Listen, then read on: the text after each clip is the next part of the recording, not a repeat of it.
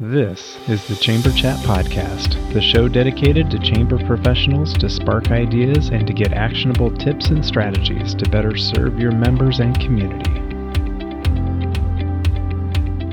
Hello, Chamber Champions. Welcome to Chamber Chat Podcast. I'm your host, Brandon Burton, and it's my goal here on the podcast to introduce you to people and ideas to better help you serve your chamber members and your community. You're joining us for a special episode as part of our 2023 ACCE Chamber of the Year Finalist Series. Our title sponsor is Community Matters, Inc. With nearly 20 years in the chamber industry and over 100 media awards presented to their chamber partners, Community Matters provides the R&R that every chamber needs, revenue and recognition. When it comes to publishing a chamber map, directory, or community guide, Community Matters has a trusted experience to help your chamber accomplish your goals. With different advertising sales models and publication styles, Community Matters will help you create a non-dues revenue machine. Let's hear from Becky Womble, President and CEO of the Bastrop Chamber, to hear about her experience using Community Matters. I've been using Community Matters for probably 6 or 7 years now.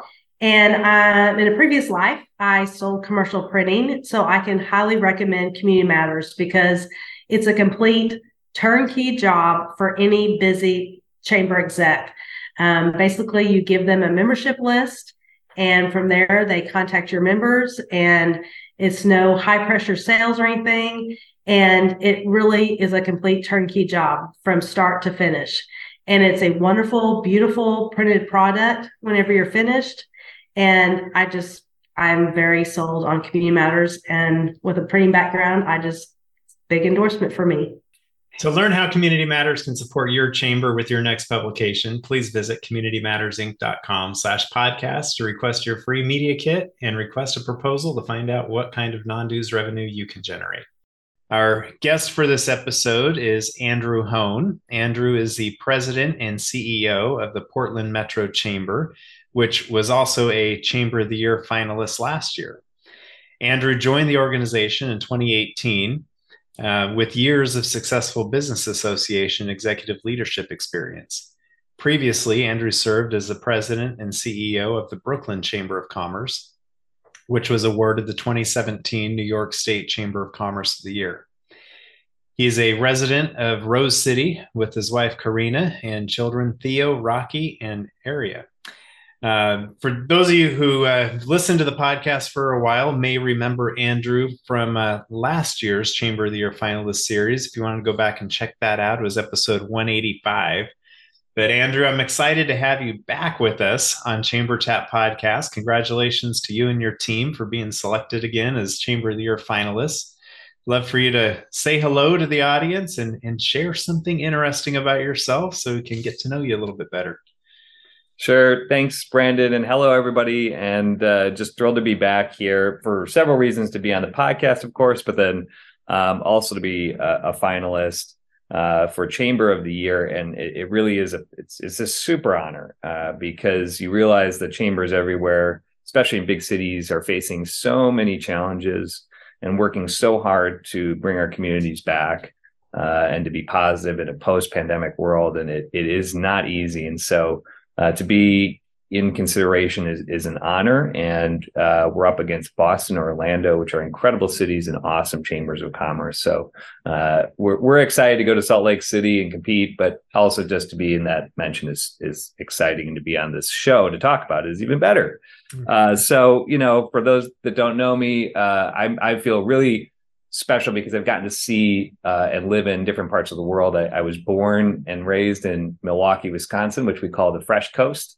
And then I moved out to Brooklyn, New York for nearly 2 decades. So I lived on the East Coast. And then my wife was recruited to come out here to Portland, Oregon. She's an incredible physician and surgeon. And so we've made our home here on the left coast for almost 5 years. I started my job precisely 5 years and 4 days ago. So it's been a wild ride, and that's a little bit about myself. Well, happy chamber anniversary there in Portland.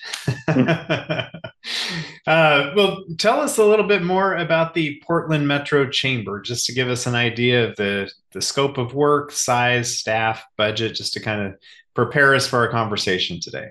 Sure. So the Portland Metro Chamber was founded in 1870. So we're 153 years old, and it's had a storied history throughout the years. And the modern iteration came about in 2002, where the Downtown Business Group and the Regional Chamber of Commerce decided to form an affiliation and legal binding agreement between the two. And ever since then, we've been known as the Alliance. And so our modern chamber was established in 2002. And today, between the three affiliates that make up our Alliance, the Chamber, Downtown Portland's Business Improvement District, and Partners in Diversity, which is a diversity, equity, and inclusion workspace effort, we have nearly 30 staffers. We have 2,200 members. And we serve the 213 blocks of downtown Portland with traditional downtown business improvement district services like security and cleaning and retail promotion and marketing, the things that you want downtowns to be. So that's who we are. And we just launched our sort of newest name and brand identity. We brought forward the chamber name again because it was sort of hiding in the background. And we also launched a 3-year strategic plan as well simultaneously. So we get to the sort of be in the position now to be proactive and looking into the future. But that's a little bit about ourselves and about where we're going. Awesome. Yeah, I remember last year the downtown, portion of the work that you guys do really caught me by a little bit of surprise, just as a chamber, that's not something you normally hear chambers doing, but something you guys take on and are managing well. So that's definitely unique.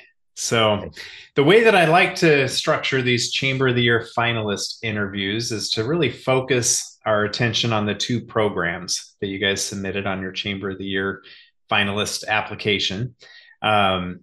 So maybe just at a high level, mention what the 2 programs are, and then we can circle back in a little more depth on each of those. Sure. So I'll start with the first one, and it's unusual to hear good tax news for businesses, especially out here on the West Coast. And so I'll start with our successes on something that took a whole lot of time and effort, and that is completely reforming the business tax codes here in the city, county, and our metro region, which is a government body as well. And the result, the headlines are this: because of our actions, the year that began here, 2023, every locally headquartered company will see their business taxes go down. And before this year, we had the unfair condition where businesses that were from other places could operate in our community and not pay local taxes. And so clearly that was unfair. And so we reached an incredible collaborative opportunity with our local governments, local elected officials, to synchronize and change all 3 levels of government's tax codes simultaneously. And it took 2 years to do this. It took a lawsuit. And it took a lot of elbow grease, but we got to where we wanted to, where all governments saw it in their best interest to support their local business community, noting that it was not going to impact their revenues and that it was going to strengthen our economy. And so this happened at the very tail end of 2022. And we were able to share the good news with our members in the region and beyond that Portland, Oregon, and our region can work together on tax reform to the benefit of our local employer community, and that it wasn't a us versus them conversation. Again, though, it did involve a lawsuit, so there was a little bit of angst there at the same time, not going to lie. And it created what I think to be the conditions to further improving the tax conditions for our business community here. And it's no secret that we pay very high taxes in this region. Voters have elected to do that time and again. But it was too much, and our community, our business community, our economy were hurting. And so this was a collaboration, and then I think a shared victory by all 3 governments that we were very proud of.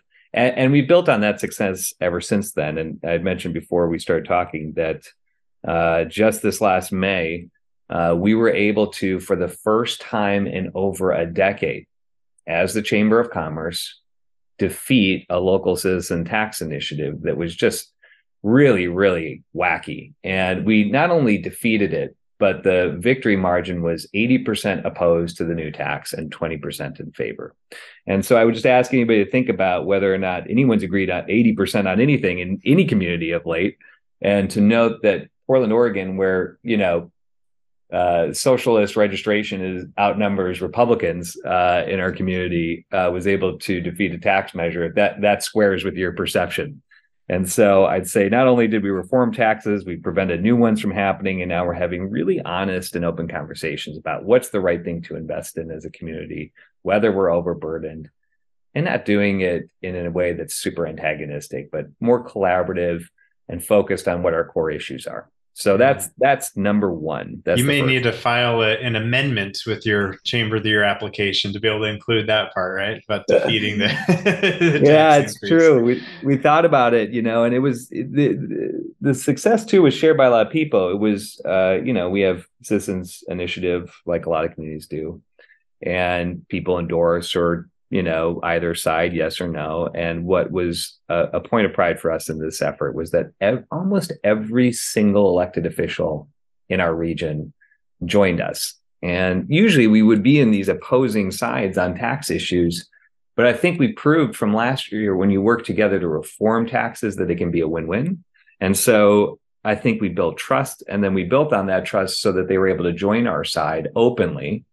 And then involved community groups, specifically, culturally oriented organizations that don't traditionally take sides on taxes, but that we had also built trust and relationships with, so that they were our chief spokesperson. And it wasn't the business community saying no new taxes. It was our Asian Pacific Islander community, our Hispanic and Latino communities. And, our Congress member was one of our chief spokespersons, Earl Blumenauer, who's not exactly a conservative anti-tax leader. So we had great success there, and we're going to keep working on it and keep building trust and collaboration on these issues that impact our businesses. So I'm curious, with that initiative, what really, I know we're kind of going out of format here. Sure. I wanted high level and then details, and we're getting into the details. So what was that driver that made you guys decide you needed to focus on tax reform in the city, the county, and the metro?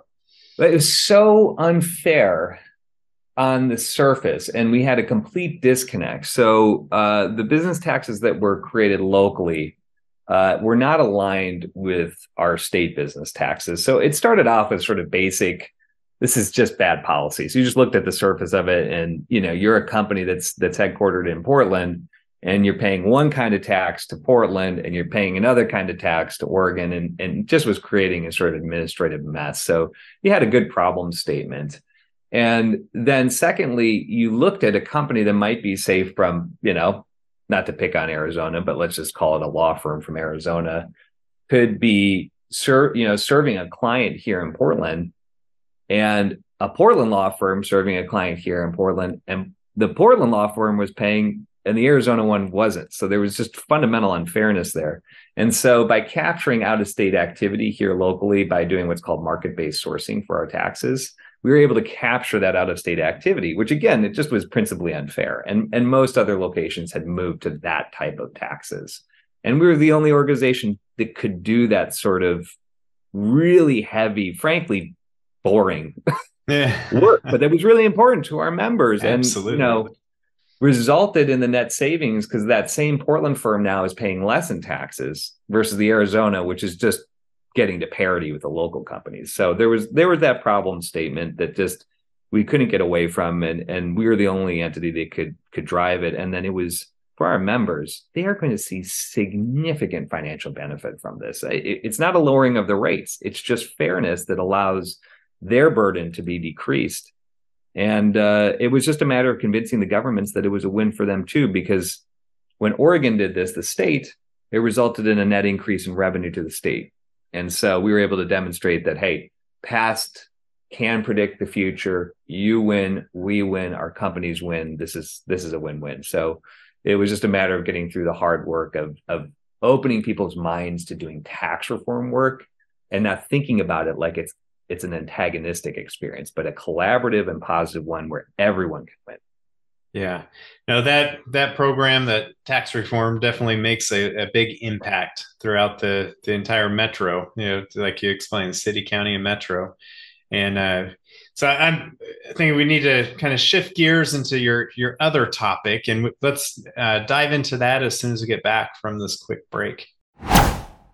Are you looking for a year-round, affordable, and timely shop local campaign for your chamber or CVB? Look no further. Build a custom Eat, Shop, Play mobile app with App My Community by visiting appmycommunity.com/chamberchat. App My Community mobile apps are not just simple membership directory listings.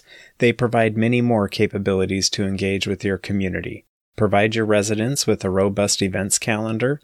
Partner with a local fair, festival, or farmers market to provide a schedule, map, and other resources to promote the event. Run a small business Saturday campaign any time of the year using built-in scavenger hunts. Allow your membership to communicate directly to their customers via push notifications. Your App My Community mobile app will be a unique member benefit, allow you to generate non-dues revenue with sponsorship opportunities, and best of all, provide a valuable resource to your community. Please visit appmycommunity.com/chamberchat now to receive 10% off your first year of an App My Community mobile app. Are you looking for a way to promote your business community? Look no further than Pipily. With Pipily, you can get all the tools you need to connect with your members, promote your businesses, and grow your community. Pipily offers a wide range of features, including a state-of-the-art community website, a community clicker mobile app for businesses, members, and the community, a marketplace where businesses can present professional services and even sell their products, a powerful event management and community calendar system, a comprehensive commerce community management system, and a complete membership services department, all included. And best of all, Pipily is only $1 per member per month after a small initial setup. That's a fraction of the cost of other management platforms. So, what are you waiting for? Sign up for Pipily today and start growing your business community. Book a time to learn more at pipily.com. That's PIPPILY.com to book a time to meet and learn more.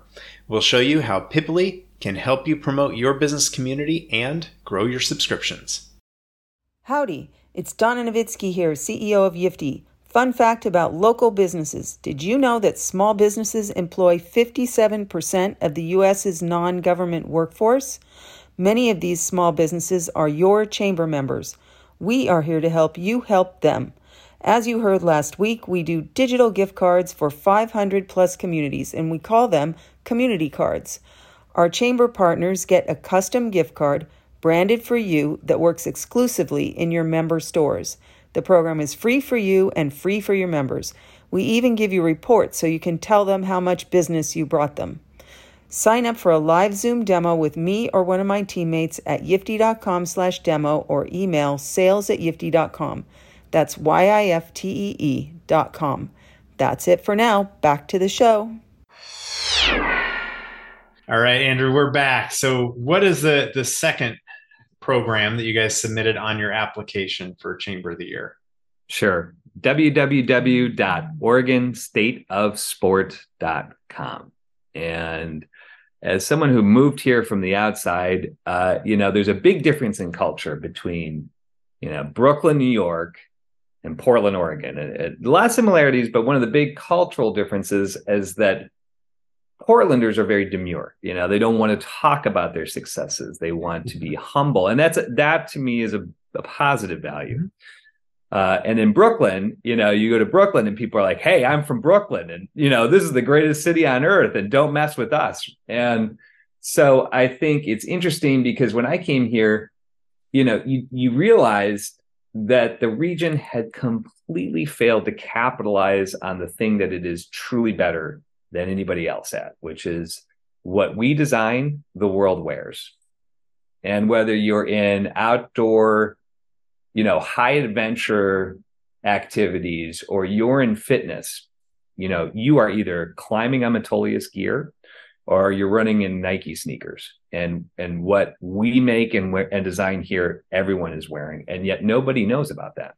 So there's a fundamental disconnect between our economic strategy and the way we marketed our region and our own sort of cultural desire to be humble and not talk about our successes. So we decided coming out of the pandemic that we needed to focus on a new economic strategy that was predicated on our strengths and that needed thing, but it was going to be a Portland thing. Corvallis or collaborating along with our state partners. And so we formed a analysis of which proved what we all know, that we have more companies, we have more employees, and we produce more economic outcomes in the athletic, outdoor, team, and recreation business ecosystem than any other place in the country. And that we wanted the world to know. So we launched this brand, this name, this website that's focused on all the things you want: business attraction, growth, workforce development, partnership with academic centers, and cross-regional collaboration. In part inspired by the work of our peers over in North Carolina that have been branding themselves in a way as the research triangle for a long time. So there's this sense of focusing in on cluster-based economic stress results and good outcomes for your business community and grows local businesses. And so after we launched this analysis and this branding exercise, we've gone to work on the policy front. And this has been adopted both by our city's Economic Development Corporation, our region's Economic Development Corporation. We have a task force bill that's nearly out of the state legislature right now to establish this as direction for our economic focus for the state. And we've had huge wins locally where it's pivoted the entire way that our local governments have thought about economic development, where they are pairing their objectives with supporting the state of sport ecosystem.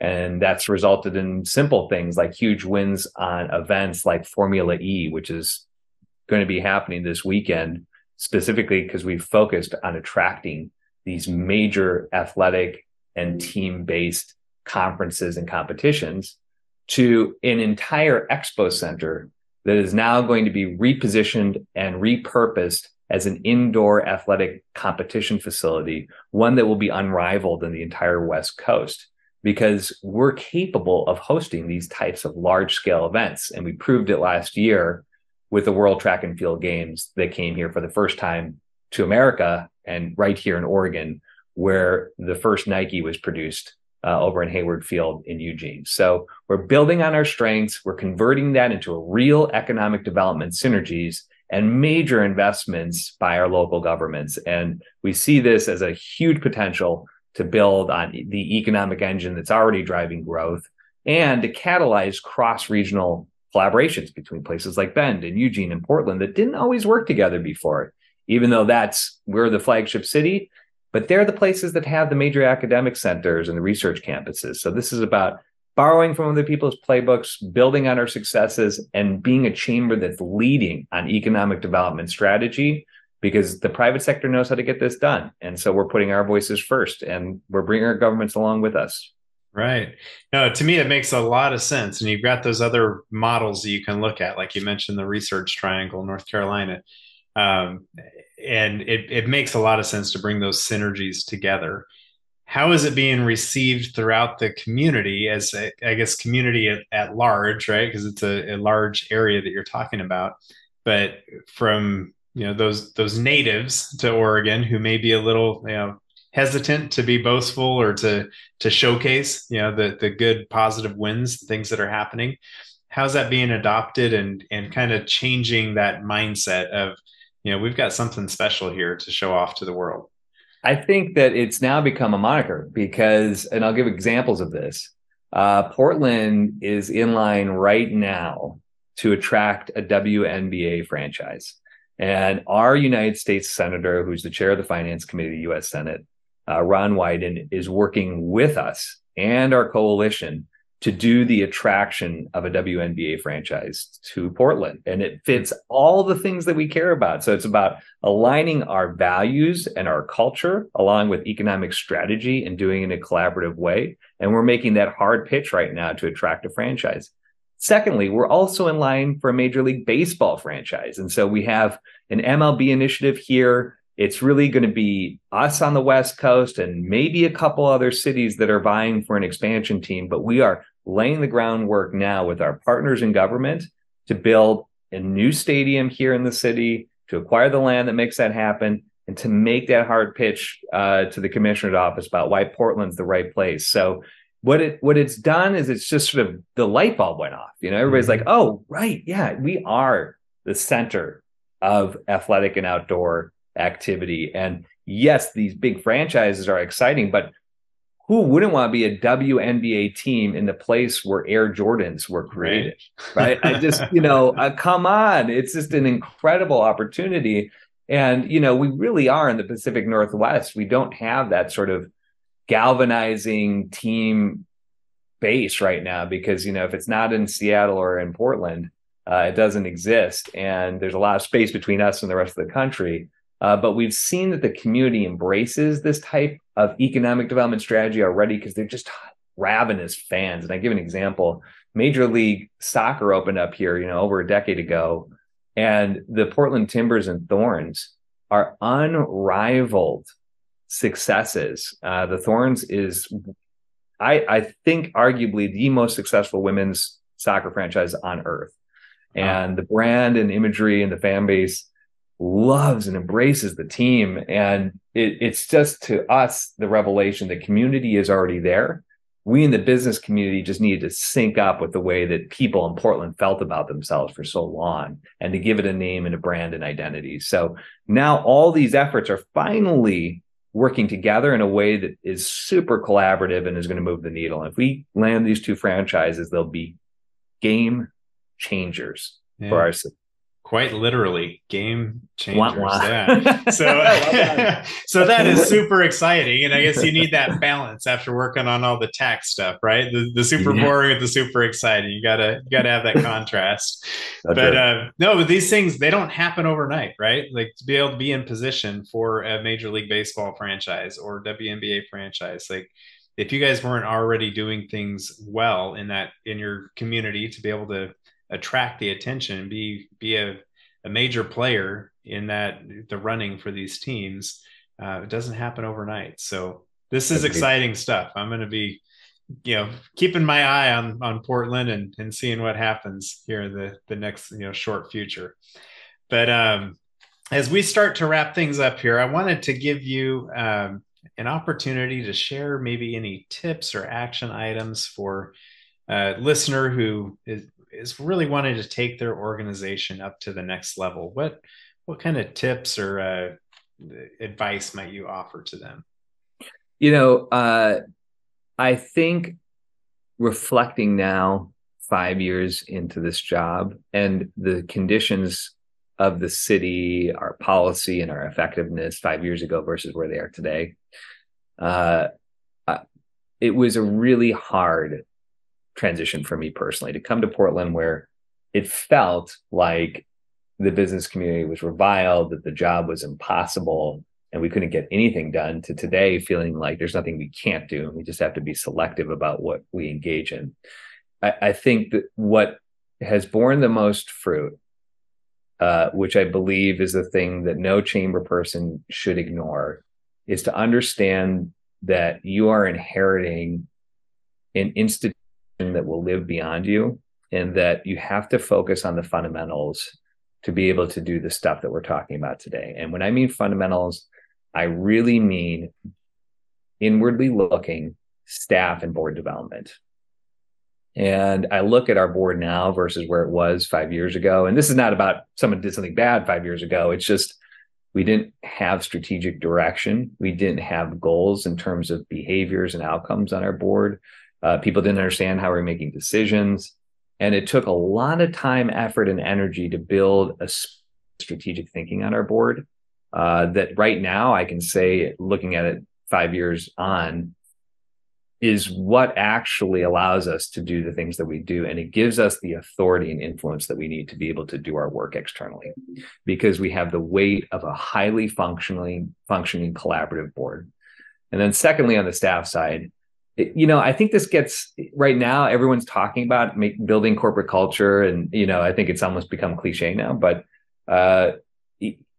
we have all gone through this unbelievably impactful experience the last 3 years, and staffs across every organization, chambers are part of that, have really gone through their own emotional journeys, physical ones, tragedy, political upheaval. Everybody's feeling that impact about where we are as a society. And so as a chamber leader and executive, you got to take care of your teams, because I look now at our staff, they work together, they support each other, so that they know if for whatever reason they're dropping balls, or they're just maybe lagging, or something's impacting their work, or they're stressed out and challenged, that people have their back.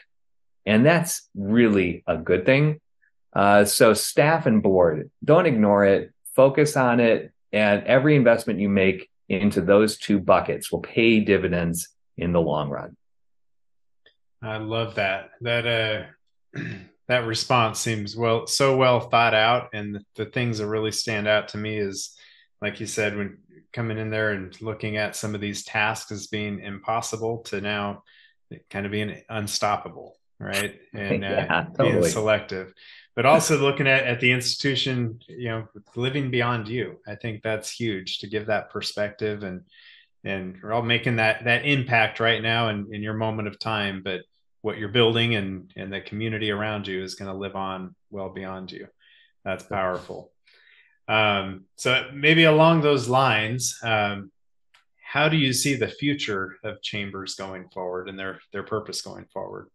Well, I think about chambers, and I think about, I'm biased towards the fact that we tend to represent, large urban centers. I think that's probably, most people know that every single city, big and small, has a chamber of commerce, and states do as well. But I think most people really connect with their local chamber of commerce, because it's like, who can I trust to tell me about what's happening in my city, in my town?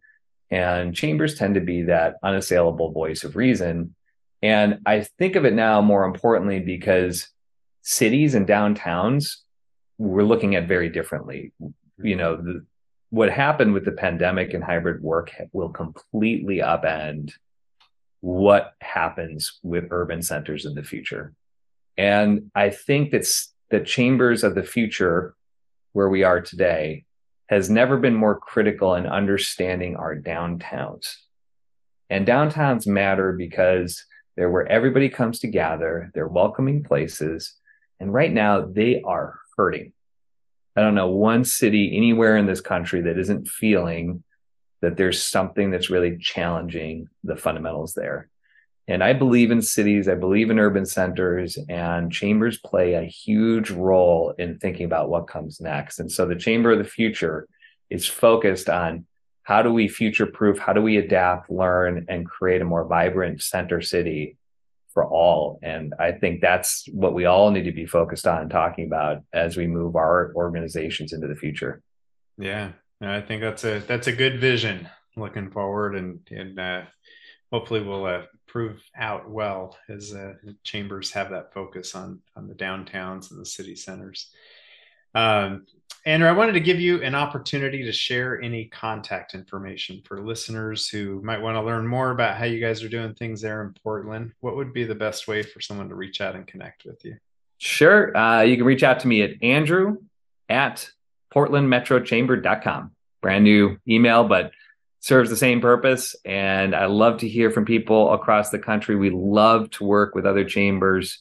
And so I would love to hear from you and reach out, and happy to grab a virtual cup of coffee. Or if you're ever in Portland, we welcome you in our home. We have a beautiful office that overlooks this resplendent environment and city. And so you're always welcome with us. Awesome. Well, I appreciate that. We'll get your email in the show notes as well. But everybody ought to take Andrew up on that offer of that virtual cup of coffee, or just learning more about how they're doing things there in Portland. But Andrew, it's been a pleasure having you back on the podcast and talking all good things Portland. wish you and your team best of luck as Chamber of the Year, and look forward to chatting with you next time. Thanks so much, Brandon. Take care of yourself. If you are a Chamber professional, please subscribe to Chamber Chat Podcast in Apple Podcasts, Google Podcasts, or Spotify. When you subscribe to Chamber Chat Podcast, new episodes will show up in your podcast app each week as they are released. If you're finding value in this podcast, please leave us a rating and a review in iTunes. But most importantly, please share Chamber Chat Podcast with your colleagues that are in the industry. Have you ever thought about creating a podcast for your chamber? We always hear about how chambers need to be storytellers. What better way is there to tell the stories of your members and the work of your chamber than through a podcast? Your audience is waiting to hear from you as a convener of leaders and influencers, champion for business, and catalyst for change within your community. I just launched a Chamber podcast course with the goal to get your very own podcast started within 30 days. Visit chamberchatpodcast.com/pivot to learn more and to enroll in the Chamber podcast course today.